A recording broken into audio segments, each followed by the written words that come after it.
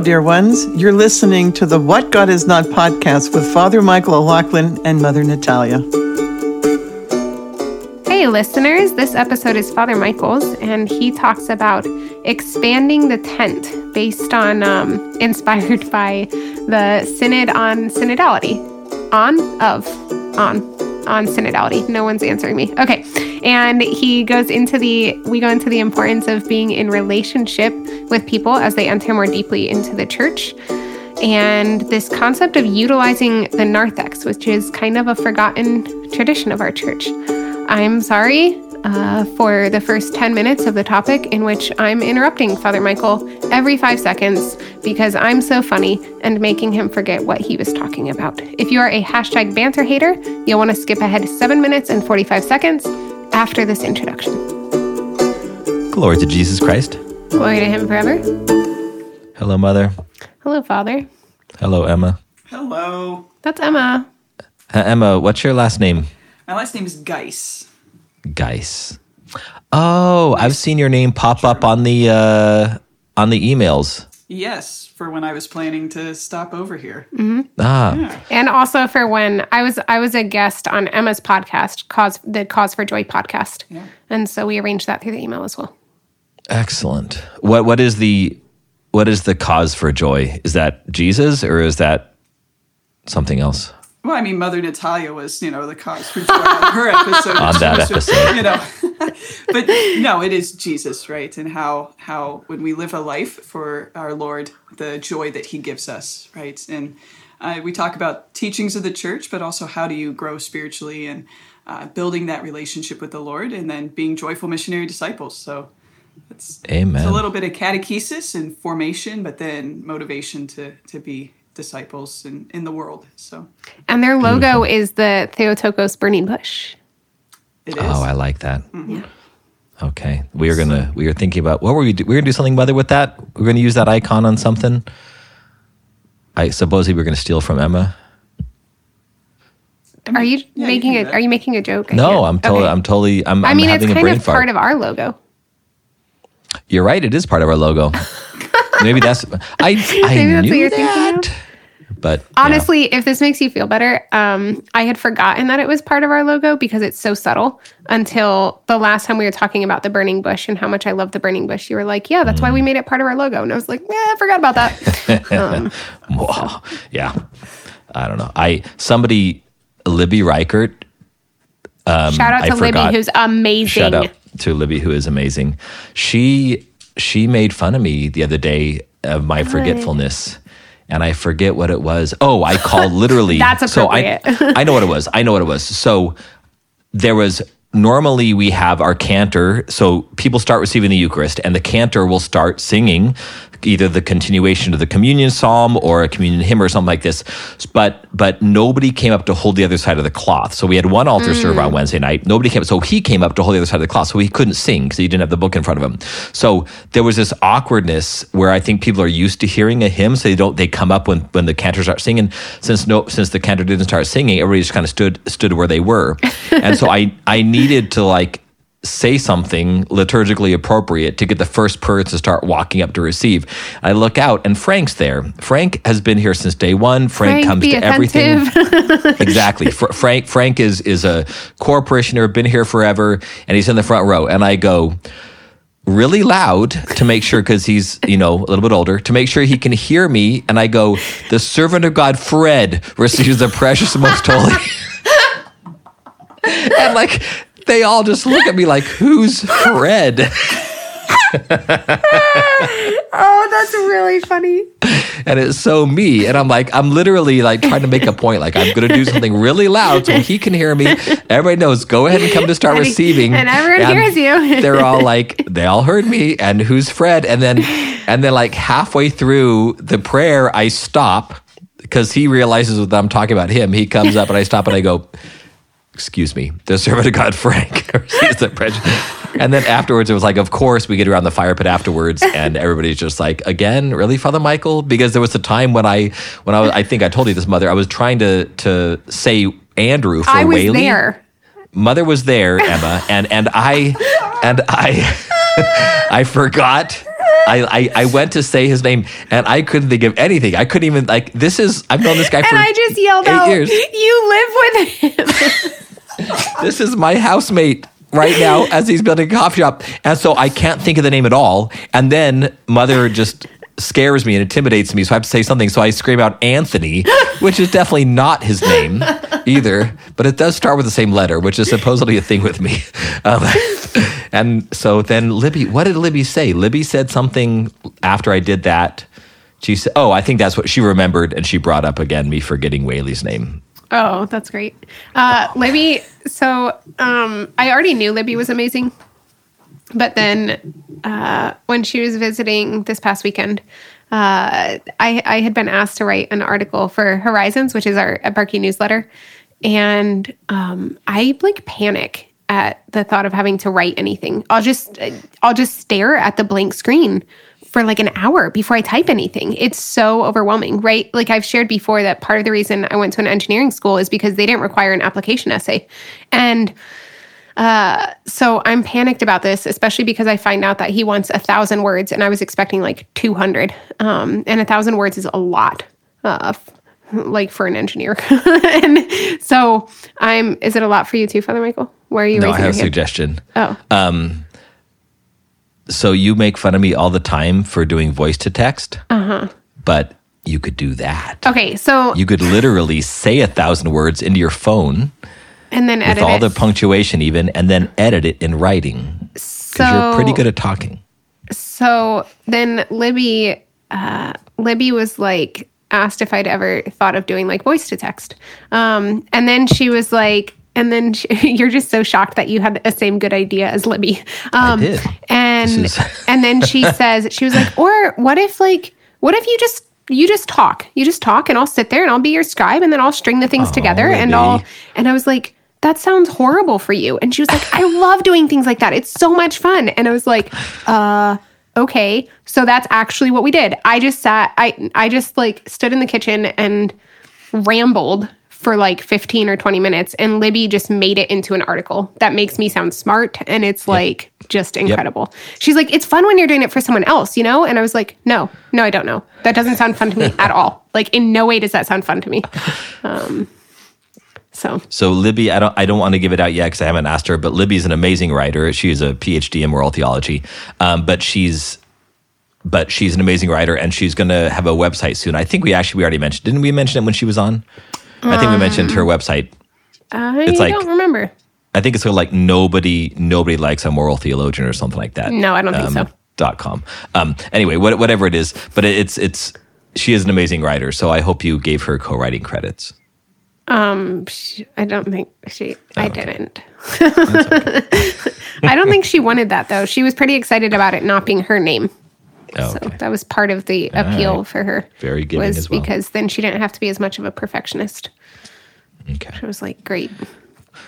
All right. Speaking of perfectionist. Really? No. Okay. That was a very awkward transition, an attempt at an awkward transition. I'm lending you some of my awkwardness for the day. Yeah. I'm going to call this episode Cause of Our Frustration. And it's Mother Natalia? It's about Mother Natalia. Okay, fine. Just kidding. You just know I'm just super insecure these days. Please keep going. I'll pray for you. I don't know what I'm going to call this, maybe tent or something like that. Anyway, so remember how I mentioned Mother when we were going to record last week that I was going to do, you asked me, which is very unusual. I thought it was unusual. I almost didn't give you an answer. You asked me what my topic was going to be when we recorded again. And that's normally, we don't normally ask that because we don't normally say that, but I did. I decided to share it with you. So I'm glad you asked. I'm glad I shared because my topic has been built upon this past week. Ooh. I thought I was going to record last week, and then you got long-winded with the 8 evil thoughts. And so we did 2 instead. And so now I'm doing it again, but Which is funny because I already prepared you that for the next episode, which we were supposed to share. I was like, yeah, I might just not let you talk because I have a lot to say. That's perfectly fine. You're the star of this podcast anyway. I'm just the male voice. When I was on Catholic stuff, I was kind of just the laugh track because Goebel was so funny. So now I'm just I'm just the male voice to round it out. Just kidding. I have a lot of pride. I'm not like self-conscious at all in this way. So,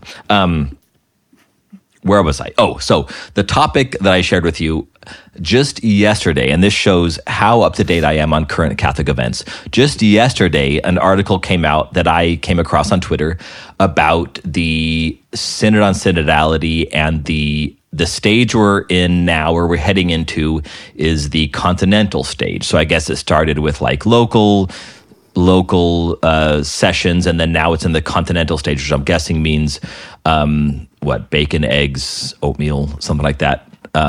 But more than that, it means like, you're really pleased that Emma's kind of laughing back there.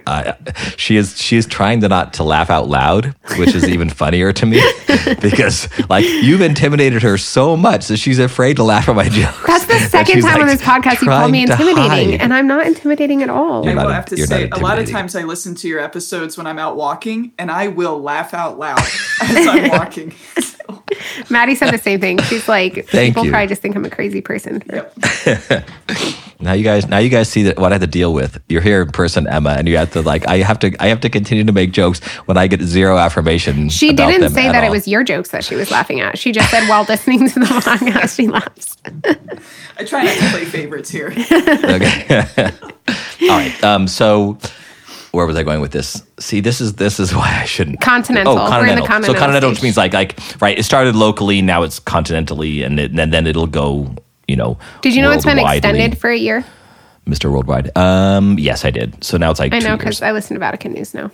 All right. So, and I don't, and that's why I was so glad it came across. I should. I did just though on Twitter. I guess you can do like Twitter sections or something like that where you can just moderate I have like a news section. I have Vatican.va on there. So anyway, that's the podcast I listen to. I didn't know it was a podcast. They have one, and it's 14 minutes a day, and I do it because Bishop Milan wants us to. Okay. I will take his advice as well.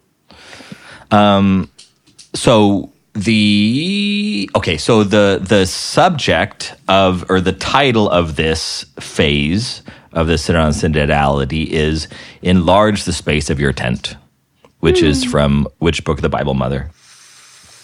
I'm just kidding. I'm not going to throw you under the bus. I would not have known this. I would not have known this an hour ago. Emma knows. Does she? So in the happy part of the prophecy of Isaiah, which is the last part, in the happy part, I think it's in the 50s, God tells Isaiah to expand the space of your tent, and it's referring to Doctor Who. That would be funny. Expand the space of your. I've never seen a single episode of Doctor Who, but isn't it like the inside of the phone booth? It's bigger on the inside. It's bigger on the inside. Exactly. The TARDIS, yeah. So there's so it's in there, and pretty much what this means is we Christians, of course, understand this as a literally expand the influence of God's chosen people to include the Gentiles, and that, of course, happens in Christ. So there's this expansion of the home, the dwelling place of God, the chosen people of God, etc. From Isaiah, I think it's Isaiah 58. Now, this keeping this in mind. As I told you, Mother, last week, there were 2 other experiences I had that I wanted to bring up that are going to kind of inform my thought on this podcast. And it all fits very, very well with the Synod and with this topic, with this title of this stage of the Synod on Synodality. So I went to Casita, which is one of my restaurants I go to here in Los Angeles. And I was there and with Whaley, and our bartender, after serving us drinks. Anthony Whaley? Yes, exactly. That Anthony Whaley. Our bartender gets off work and comes around and sits. So that I'm in the middle and he's on one side and Whaley's on the other side. Now, he and Whaley just start talking about both of them took care of their mother for like at least a year while she was dying. Mm-hmm. And so they had these kind of heart-wrenchingly beautiful stories about a son, washing, wiping, everything, like really taking care of the physical needs of a dying mother for an extended period of time. And so I'm listening to these men talk about like how much what a beautiful burden and a beautiful inconvenience happened in their life, and that was very fitting, of course, because their mothers took care of them when they were little, etc. And at some point, obviously, the guy knows I'm a priest, and he starts talking about, which happens a lot when people meet a priest, spiritual life and stuff. And he says, I've gotten away from any sort of spiritual life. I think he's half Mexican, so he says my Mexican mom, of course, tried to raise us in the faith and things like this. So then I just pull out my card and I give him my card, and he says, he looks at it and he sees Catholic on there, and he goes, well, okay, I need to ask you a question. I'm gay. I've been married 5 years to my partner, and we live with his mother, who is, I think, non-denominational or something like this. And so she disagrees with our lifestyle, but she lives with us. We take care of her here in LA, et cetera. And then pretty much the conversation, we didn't move on this quickly, but he goes, what do you think about that? Kind of what's your reflection on what I just said if I'm looking for a spiritual home? Which is a great question, and obviously happens quite often with people. It usually doesn't start off with, I'm looking for a spiritual home, will you take me, type thing. It's usually just I'm not looking for a spiritual home because I know that you're bigoted in this way. So this was a very interesting question. Yeah, it sounds like there's an actual openness there that's very beautiful. Exactly. He wasn't just trying to instigate or provoke. He's like actually asking you. Very much so. Very much so. So he says this. So my answer is, because I thought, this needs to be a weekly conversation for an hour a week for a year and a half to kind of get to the core of where we both agree. We need to take 20 steps back to talk about what exactly why you're asking this and why I am having to kind of give very surface answers while also get to know you more, to know your exact situation, and then what I can offer you. But what I said was there's various degrees of participation within the church. And I said, you can come, and I'll get to these things in a moment. These are the things we'd love to have you for this, and this. I think at one point he says, "Will we feel welcomed?" And I said, yes. You're not the only person that is coming here that is living a lifestyle that is not open to the fullness of the faith, right? What that means. So. And then I just said, once you get to the point in this process where we're talking about receiving the Eucharist, then it's going to be a deeper question. Right. So I don't know how else to phrase it. And I think I did a pretty good job for literally having met this guy that night, and we're sitting at a bar and having a conversation, and I just handed him my card. I don't know what I else could have done differently. Hey, keep in touch about this. But it got me thinking. And then a couple nights later, I went to a Death Cab for Cutie concert with shout out to Madi and Robert Varis, absolutely amazing couple. She's a physician, pregnant with their first baby, 8 months along. We went to a concert, and they bought me a vinyl record of one of their CDs, Plans. And I need a record player, which I've mentioned before. Stop doing this. I have a record. My address is 5329 Sepulveda Boulevard. Just kidding. So anyway, we go there, and so Madi goes to bed, and Robert and I stay up till 4 a.m, cigar, whiskey in his backyard. Thank God I was crashing there. 4 a.m, smoking, drinking, and talking. Like, this man is such an amazingly deep thinker. I texted both of them the next day, and I said that was one of the best conversations I've had in a long time. But we talked about this thing, and Robert was so funny. Like, we sat down with our cigars and whiskey in his backyard, and it just felt like we have to talk about really deep things right now. Like, this is what we do. So he's like, so what deep things are we going to talk about? Something like that. And I said, well, what's on my mind right now? And I kind of, after meeting this guy, I thought, and so anyway, we got talking about it. He gave me some great ideas, but my understanding of what we do in situations like this actually expanded a bit that night and through further things. So this is what I want your feedback on, Mother, and Emma too, of course. We have this in the tradition of the church. We have a a certain levels of participation, because you have, of course, the holy place behind the iconostas. This is where the priest, the altar servers, subdeacons, deacon, obviously anybody who's ordained to be back there can be back there. This is a participation where everybody else, traditionally, at least in most traditions, that would be a place of great mystery. What happens back there is not even seen by everybody. What happens back there is so much of a mystery and a sacrament that there's it's veiled, it's hidden. Then you have the nave, and in the nave is where the Eucharist and the gospel come out to be preached, but this is where most people stand. Obviously, this would have been the place of sacrifice in the old Jewish temple, whereas behind the iconostas would have been the Holy of Holies. You have the nave. This is where the people that are the faithful. Here's where the faithful are. Here's where the people that are praying together as a community, the one body in Christ, and are preparing to hear the word of God and to receive the Holy Eucharist and to participate in the presence of God here in this temple. Then you have the narthex, which would be the entryway. This is where, like the court of the Gentiles in the Old Testament temple, this is where people would be if they're either catechumens, or I imagine not interested at all, just people that are curious about what's going on. And this would also be penitents, people who used to be in the nave, stand in the nave, but they're because of sin or something like this, voluntary or involuntarily, voluntary sin, would stand in the narthex and would not come in the nave. So it's built into our tradition to have various levels of participation. I think the problem is that most Americans in this kind of egalitarian culture, that any sort of separation like that seems so offensive. There was this great article that came out yesterday that I read on why our bishops don't do excommunications, and it was actually really well done. Like, why don't our bishops excommunicate people anymore? Like, I know Bishop Olmsted did it in Phoenix like 10 years ago, and like when anybody thinks of a bishop excommunicating someone, that's what they think of. They think of him 10 years ago because there was a hospital led by a nun who were doing abortions, or at least sending women to have abortions. Like. And so there's all these excommunications that happen just by the sin itself. But the question for this article was, why aren't people doing excommunications? And pretty much it was because nobody cares.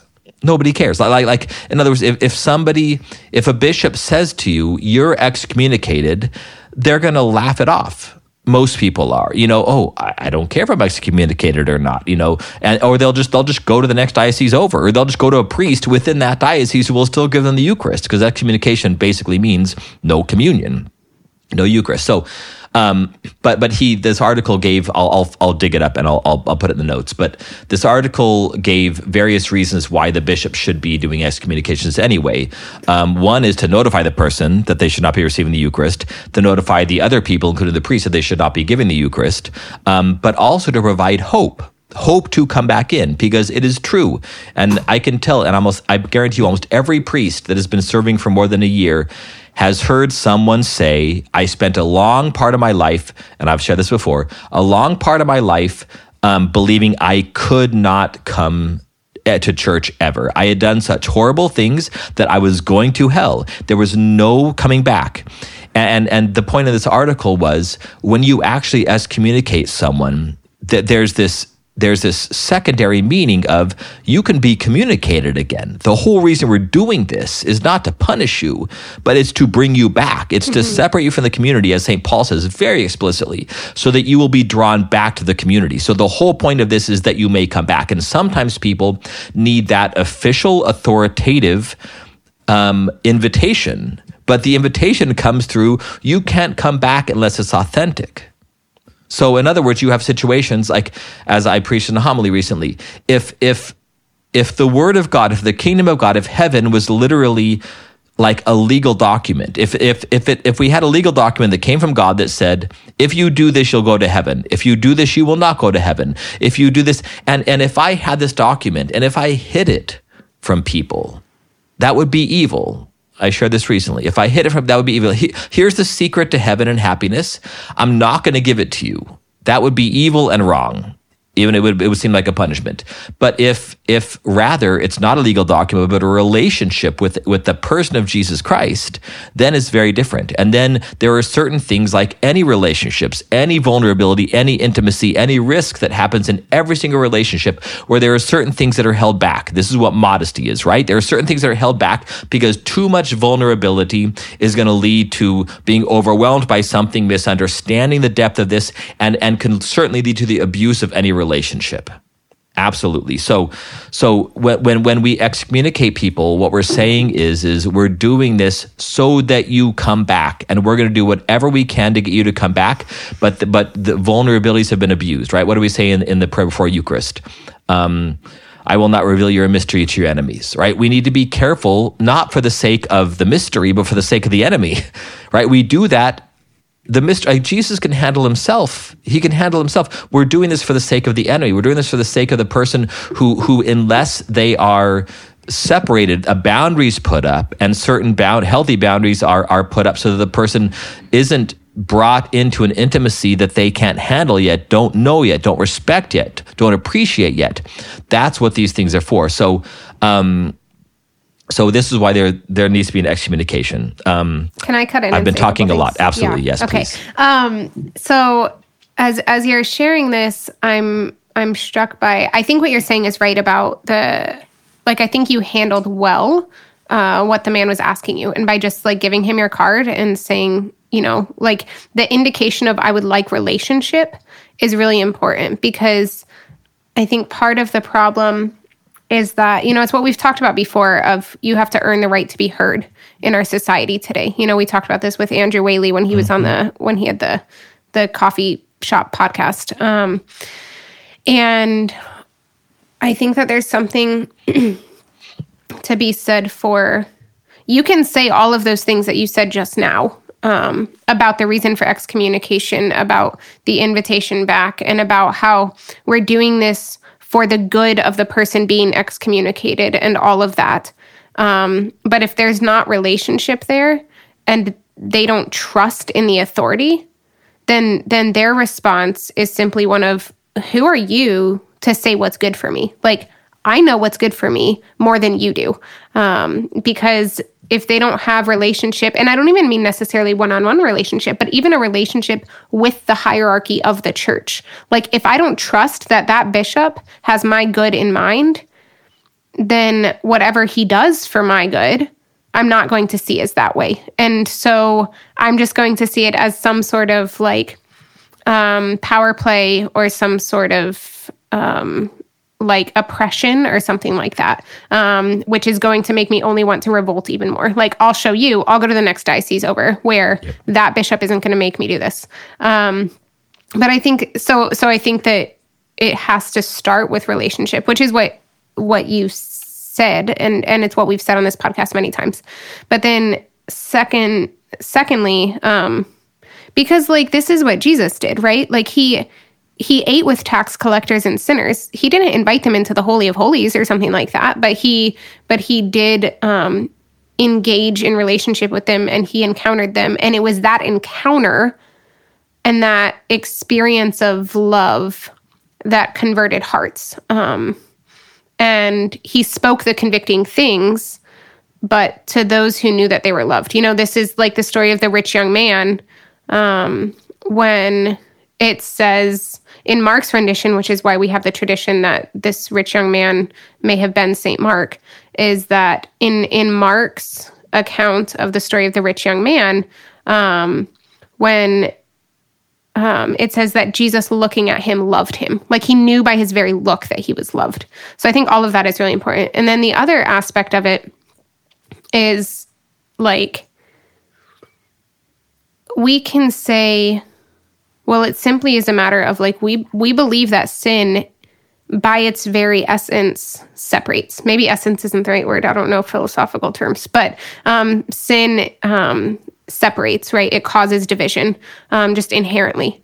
And so we can say that, and that's fine. But if the person we're saying that to doesn't agree that this is a sin, then we're not even talking with common terms. And so we might even agree with them that sin separates, but if they're not convinced that this thing is a sin, then what does that matter, right? And so that's why relationship, I think that's the other reason that it has to start with relationship and we have to be using common terms where we mean the same thing by the terms. So that's another. So I think like those hurdles have to be kind of overcome before it's even a question of, which is why I think that you're right to say, like you will be very welcome. And I've been to your parish, like if he came even with his partner, like I know that the parishioners there would welcome, maybe not all of them because there's always, certain, but like if he comes on a Wednesday night, like they will welcome him and they will love him and he'll have a great time at the bonfire after liturgy. But then as you advance further, like there is something to be said for, like, what do you mean when you're asking to receive communion? Because it's not meaning the same thing as when we're giving communion. Exactly. And that's a really good point, that definition of terms. And I think the struggle that the church right now is having with this synod on synodality is to say this exact question. What does it mean to expand the tent? I think the document, I only read a couple articles on the document. I haven't read the document yet. I will do that. But pretty much it says the pegs of the tent need to remain solidly in the ground. But I think it even says like the ground can move. I mean, it's just an interesting image. Like the ropes and the fabric of the tent can expand, can grow, but like the ground can move. Anyway, I don't generally trust this part of the process. I'm really glad to hear you admit that on the podcast. It'll be interesting to see. Like, I'll participate in it as much as I think, and I'm very much looking forward to seeing what comes of it in the end when the Holy Spirit is able to work in His fullness. So anyway, thank you, Mother. That was actually very, very helpful to what I'm trying to say. These hurdles need to be overcome. But because my question is does the tent expand to those who don't agree, like who have a very different and intentionally different view from what they're receiving than what is we believe we are giving out? I really like how you said that, right? There's a difference in understanding between what the church who is giving out the body of Christ through the sacraments, what they think is happening is different than those who are coming up to receive. And that needs to be remedied. That needs to be reconciled. That needs to be brought together. So here, I think a parish can have like a both and type experience, both and. So we have the tradition of the church that says if you are not going to receive the Eucharist, if you're not in communion with the church for whatever reason, whether you're a penitent or a catechumen or someone who is just curious. I'm trying to think what's the word that the church traditionally uses for someone before they're a catechumen, a inquisitor. Like if you're inquisitor, like if you're any of these things. Not inquisitor. Inquisitor is the one who's questioning. Inquirer? Yes. Like the Grand Inquisitor is the one. The Grand Inquisitor, the one who's just like kicking everybody out of the narthex, what that would be. This was a really joyful moment for me because usually I'm the one who says the really weird things that you're like, no. We're going to edit that out. I'm definitely not letting that stay in. No, we are not. It's good for your humility. Do you know I said the most awkward, I messed up the most awkward idiom a couple episodes ago. I think, I guess we'll find out if it actually, I can't remember what I said, but I asked, it was in the episode with Father Boniface. And afterwards, it like kind of came back to me and I was talking with the nuns and I was like, guys, and Deacon David was here and I was like, is it correct to say that I'm squirming in my skin? And they were like, no. And I think that I conflated crawling out of my skin and squirming in my seat. And I think I said that I was squirming in my skin. And they were like, that's so weird. And I'm like, oh, shoot.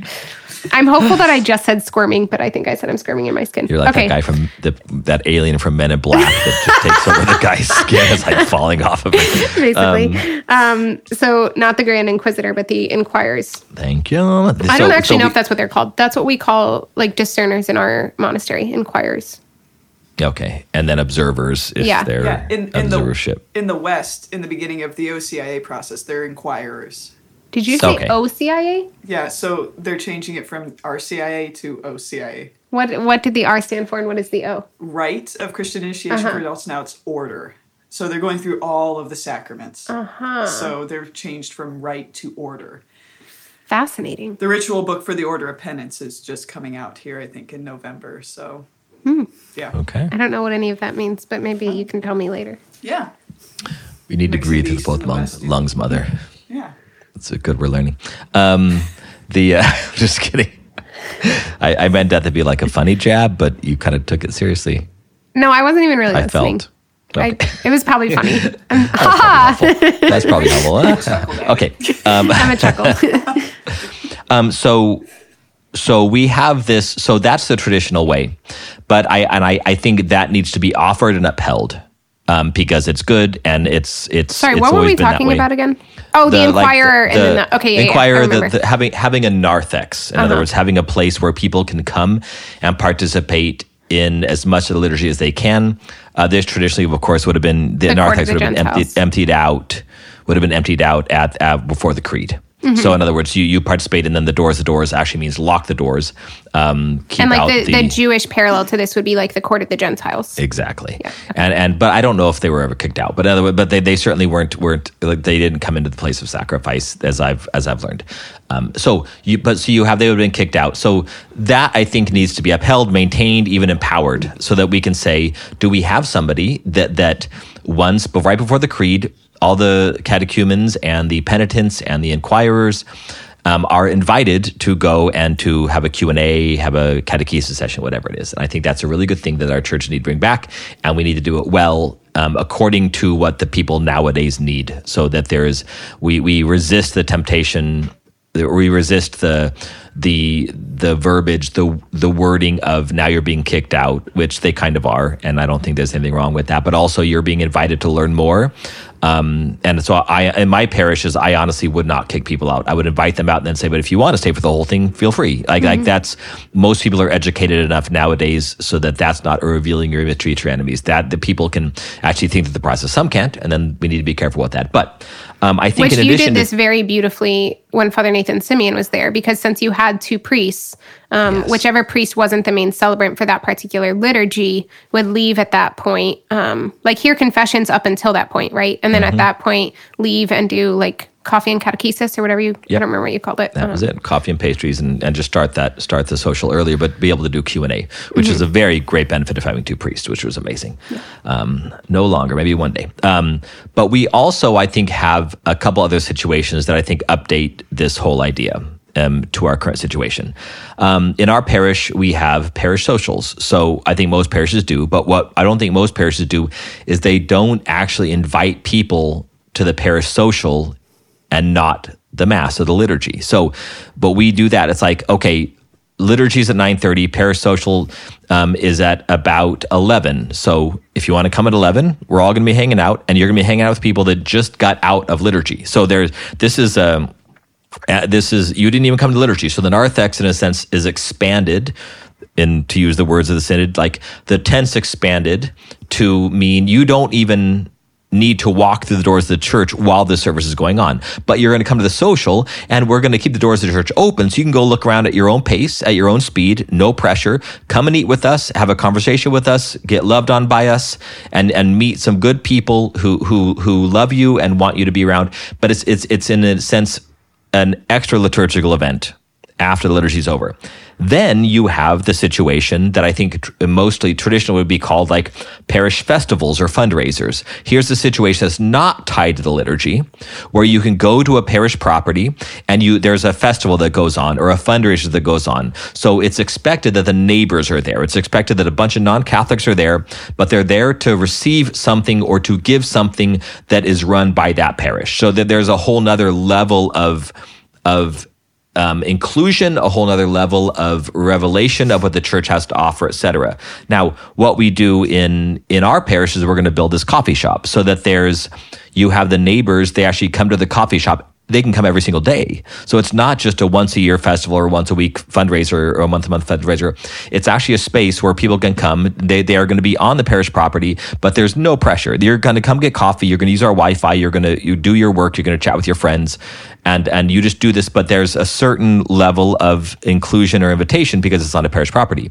The next level may be then an off-campus coffee shop. Whaley talks about this all the time. You actually have the church buys a storefront, leases a storefront, puts the coffee shop there, and the employees are from the parish. So they come in, you don't even need to go to a church. This is kind of like Theology on Tap, right? You're going somewhere else, but you're kind of running it, but it's in a separate location. This is another level of inclusion. And then finally, you have what happened with me at the bar, where I go to someone else's space. I go to the world, and I go to the world in its space and in a sense on its terms. So here I am trying to be an earthen vessel, someone sent out, and I go into the world, and I sit at the bar, and it is not my space. I'm not in control. I need to be careful, and I can share with make sure that I have strong boundaries up, so I'm not revealing God's mystery to his enemies. But I'm sitting there, and I'm discerning through a prayer for wisdom the various levels of vulnerability. So in a sense, I think this may be a place where we say, I think the Synod and most Catholics nowadays are tempted to lessen the Church's understanding of the gravity of what the Eucharist is, what a life of faith is, and we're watering down our own truth for the sake of making people feel welcome, or we're watering down the healthy boundaries that come through any relationship, even a relationship with Christ, through the Church. We're watering it down instead of the invitation that comes through understanding that boundaries are good and they are healthy in any situation, and you're going to feel welcomed in other ways through this whole spectrum, going all the way from I meet you out in your home, in your bar, on your street, to you're approaching the Holy of Holies to receive the body and blood of Jesus Christ himself. And all of these things, they can be both and. They can all be included together in the various levels of whatever place the Spirit's guiding someone into eventually the fullness of union, which is built into every single human being to desire and to receive. Which, quite frankly, it's a lot easier to water things down and make it so that we have the same opinion than it is to love and be in relationship with someone while holding the tension of having the different views. Absolutely. So I think that's a big part of it. Like, we're just so afraid of the contention or the disagreement that we're like, well, I'll just lower what I'm saying to agree with what you're saying. Or I'll adapt it, or I'll water it down, or whatever, as opposed to like actually holding my convictions while still loving you. Yeah. And most of the time, I think that's because we're not secure in our own convictions, and we're not secure in our own beliefs. And so it's like, I'm not willing to actually like stand by this, and I don't know how to defend it. So I'm not even going to let those questions arise. Yeah. I can tell you with this guy at the bar, I was so tempted to say things I know he wanted to hear, like rather than what Christ wanted to give him. Like, that was a temptation. I probably even slipped into that a few times. Just in the kind of the commentary. I don't like, especially someone who said, "Hey, can I be part of your team?" And I go, well, it's like that's so hard to do. Like, hey, can I come be part of your community? Well, it's so hard, and we need the grace of Christ to be able to say that eloquently and to say absolutely. And that's why I love all these various systems that we can have in place in the Church to say, absolutely, brother, absolutely, come here. And Wednesday night social begins at 7:30. Like, and there is nothing held back. You come at 7:30. We're gonna have a fire pit. We're gonna cook up some food. We're gonna have a great conversation till God only knows when in the morning, and come to that, and we would love to have you. And then he's going to find out later on, well, what were you guys doing at 6:30? Well, we were doing something that is like an intimate part of the family, and you're more than welcome to come and to see what we do, like observe what we do, and you can inquire about what we do. And then there's that various levels of invitation, but it's just so hard. The devil has influenced our society to say, unless you give me exactly what everybody in your organization, unless you give me what everybody in your family has, then it means you hate me. And you don't want me part of the group. Like, no, does that work in any other familial situation? Right. Any other? It doesn't. It doesn't. And we're a family.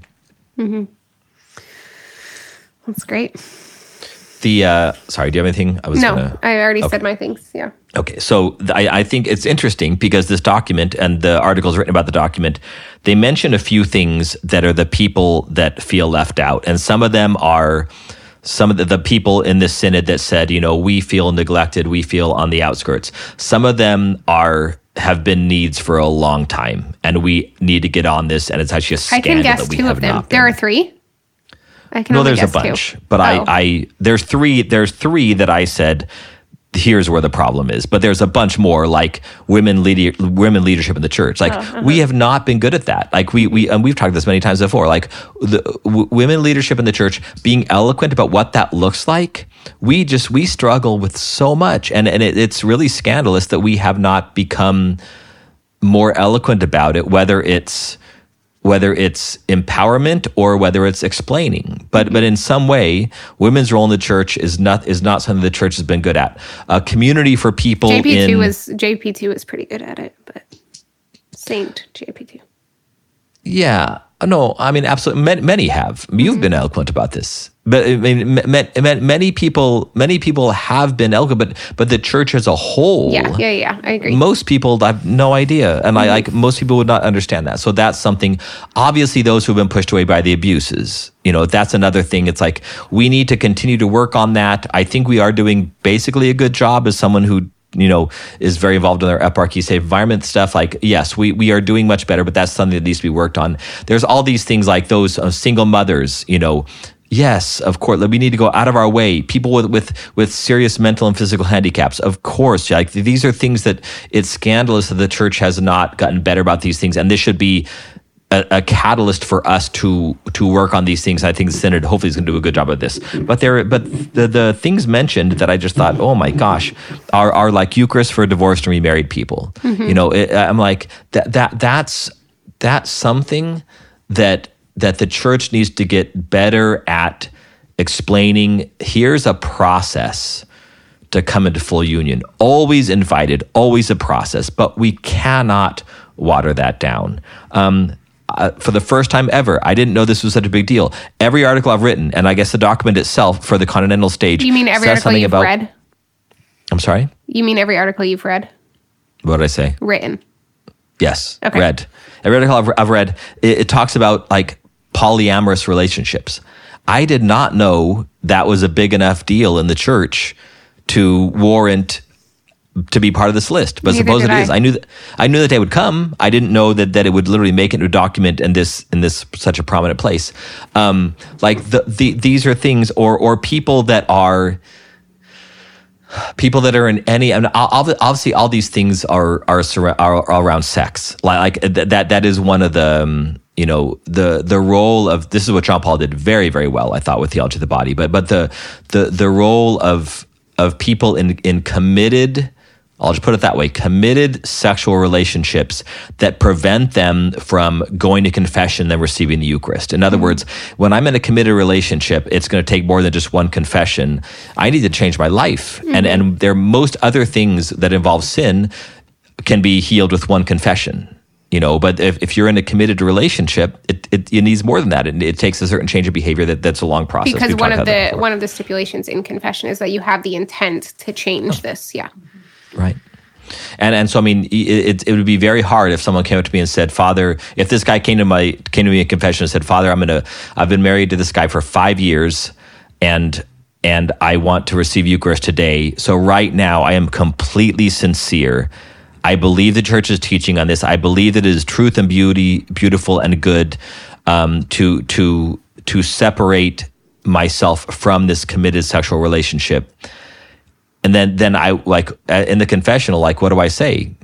It would be a very interesting conversation. You're literally going to move into a different room. You're literally going to move out of the house. You're literally going to tell your partner this right now. Like what exactly does it mean to be completely sincere in this? What are the practical? Yeah, what are the practical? So anyway, this is all. I think we do need to expand the tent.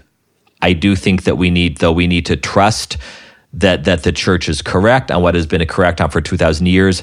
We need to find ways of, like you said, Mother, through personal relationship, through invitation, through providing all kinds of different opportunities. And I think our own people need to spend some time in the narthex. Even those who like, if I, it's hard as a priest, because I did this over a retreat, actually. It's hard as a priest because we are mandated by the ritual to receive the Eucharist. So if we celebrate the Mass of the liturgy, we have to receive. So it's hard for us to do it. But if when I went to retreat, I didn't receive one day. I literally walked and stood in the back during a retreat. And I said to my spiritual father afterwards, I said, I never get a chance to separate myself from the Eucharist. That sounds very odd, and it should not be a thing. But I said, what happened was the night before, cigar night, on my balcony, I had just said something to my brother priest that was not charitable, and it wasn't. It was like gossip, in other words. And I just thought it bugged me enough that night, where the next day I said, "Is this?"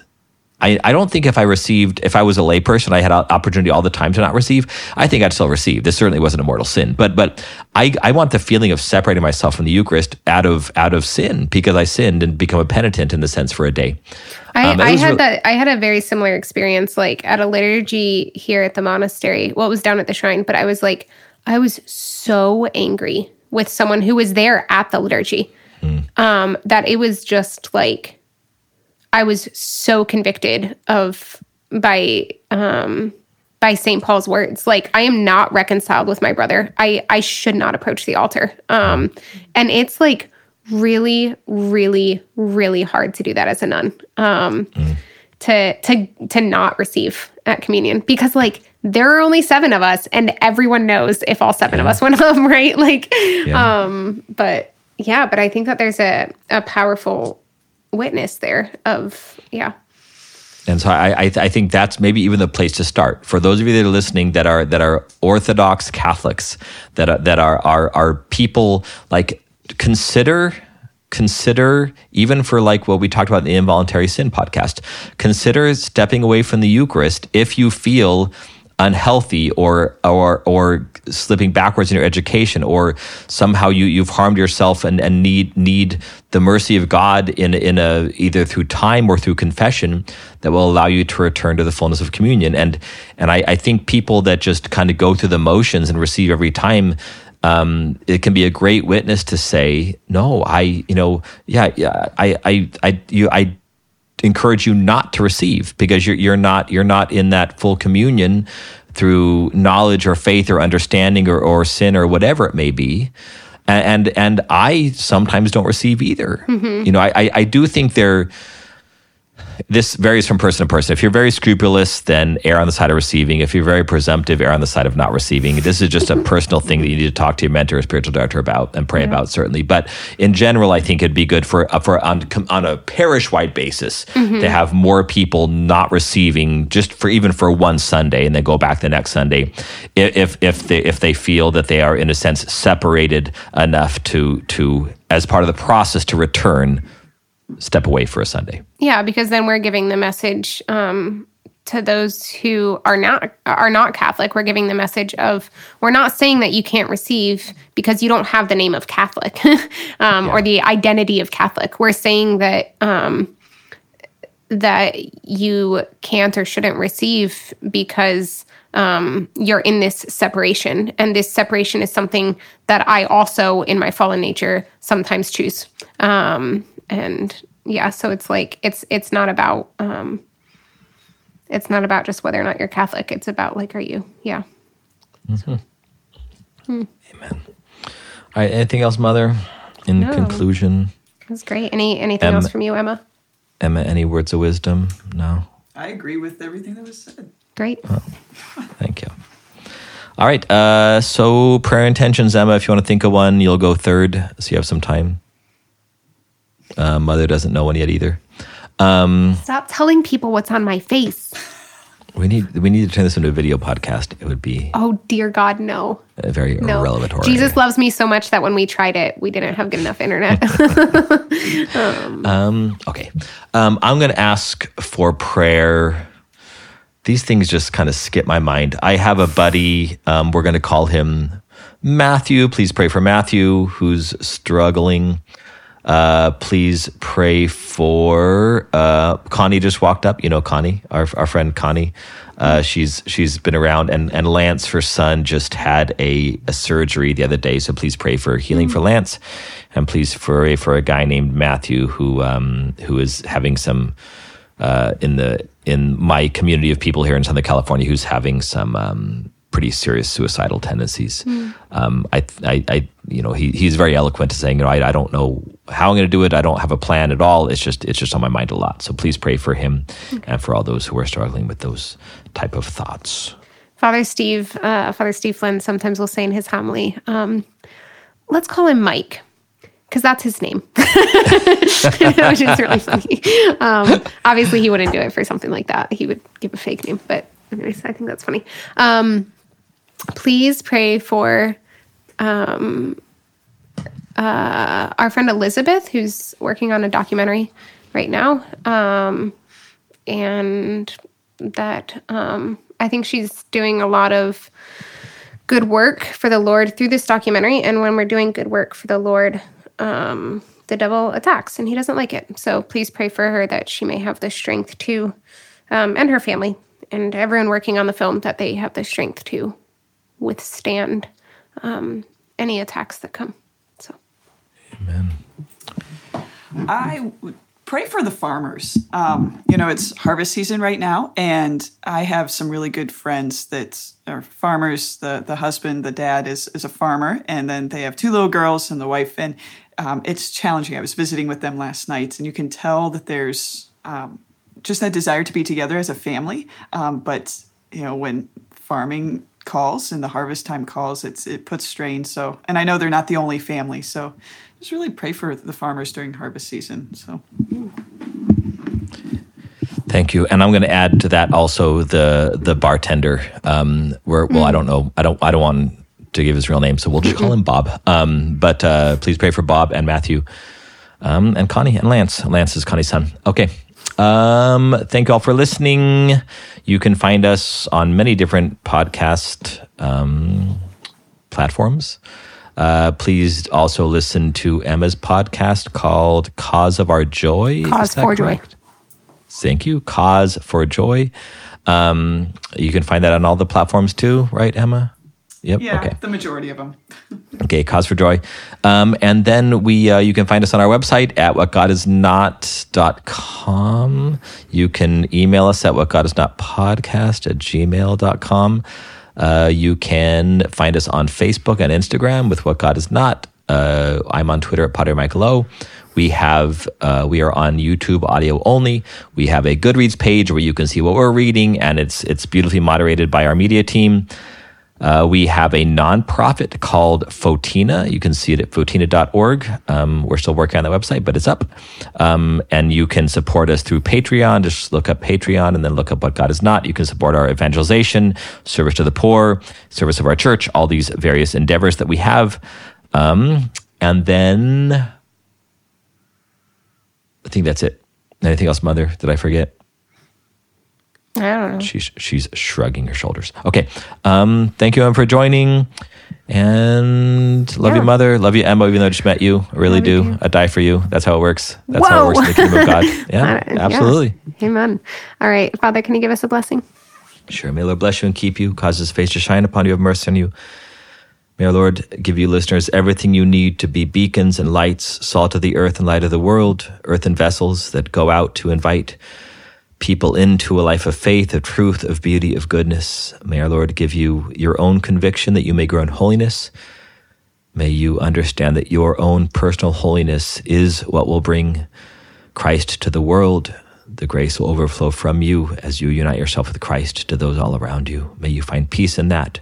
May you find contentment in that, but also the urgency of being those who carry the word of God, the beautiful feet, into the mountain of the Lord. May our Lord give you repentance where you need repentance.